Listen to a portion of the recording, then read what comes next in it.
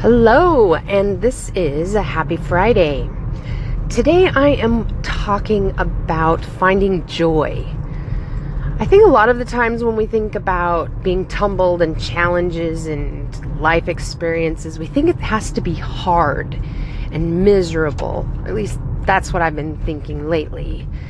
And today I realized and asked myself, Melissa, why not have joy? What would happen if you had joy in the tumbling? Joy and let things come to you and let life open up. So today, as a Friday, I hope that you can find some joy in the journey, joy in the tumbling, joy in the challenges, and make it a great Friday. Here for you during your life tumbled, Melissa Kelsch. Have a great day.